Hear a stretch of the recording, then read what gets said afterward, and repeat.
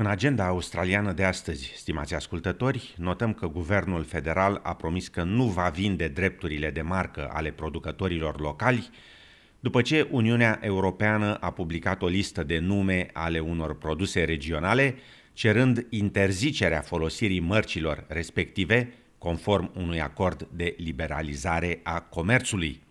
După cum relata Gareth Boram de la SBS, lista include brânzeturi ca Fetta și Gruyure, dar Uniunea Europeană afirmă că nu vor exista interdicții la folosirea denumirilor europene comune, cum ar fi camembert, salam sau brie.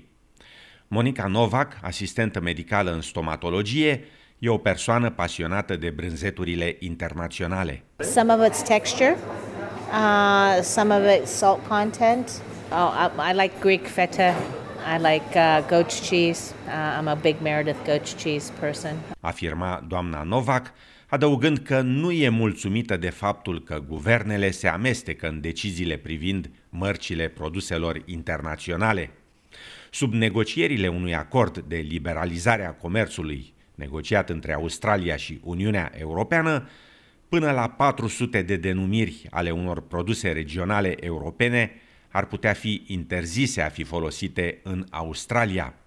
Ministrul australian al comerțului, Simon Birmingham, afirmă că prin semnarea acordului, Australia va beneficia foarte mult, blocul european reprezentând potențial o piață de desfacere de peste 500 de milioane de persoane. Our ambition is to see the vast majority of tariffs abolished as part of this process, but today we know there will be some sensitivities with the geographical indications list being released. Afirma ministrul comerțului. Pe lângă feta și alte denumiri de brânzeturi, cum ar fi gorgonzola, parmigiano reggiano, taleggio și manchego, ar putea fi interzise în Australia.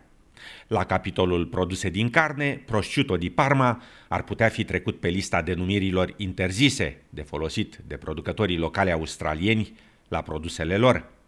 Trecând la alcool, folosirea denumirii faimoasei băuturi italiene grappa se pare că lasă un gust amar în gura oficialilor comerțului din Uniunea Europeană, la fel ca și marca Scotch Whisky, deși aceasta din urmă depinde de soarta Brexitului, adică de ieșirea Marii Britanii din blocul comunitar. Olivia Sutton, proprietară a unui magazin de brânzeturi din Melbourne, admite că propunerea europenilor ar putea avea un impact local, dar, pe de altă parte, consideră că ar putea exista și numeroase beneficii. More so on small Australian producers. They can stand on their own 2 feet now and make cheese that the world will recognise as their own, so making cheeses with their own unique names. I do feel that on some of the larger manufacturers this may be an issue with them having to change a lot of their naming, branding and marketing materials, but all in all I think it's very positive for us to have our own unique cheeses. Afirma doamna Sutton. Guvernul se va consulta în următoarele 3 luni de zile cu reprezentanții industriei de resort din Australia pentru a vedea poziția acestora în privința folosirii denumirilor unor produse străine în vânzarea celor proprii. De partea sa, Uniunea Europeană, citez, susține clar că producătorii australieni nu vor trebui să schimbe denumirile produselor lor dacă folosesc nume comune, cum ar fi camembert, Gouda, pecorino sau cheddar. Am încheiat citatul.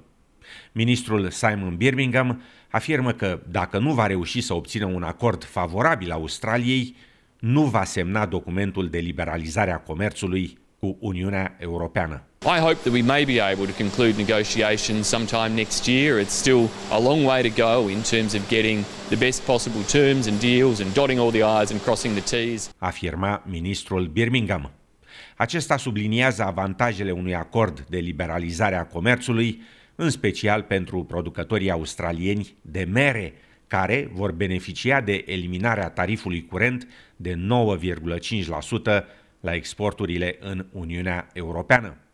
În ceea ce privește mărcile românești pe care blocul comunitar le dorește protejate, menționez magiun de prune topoloveni, novac afumat din țara Bârsei, salam de Sibiu, telemea de Ibănești, horincă de Cârmăzana, pălincă, țuică de Argeș, țuică zetea de Medieșu Aurit, vinars Murfatlar, Segarcea, Târnave, Vaslui și Vrancea.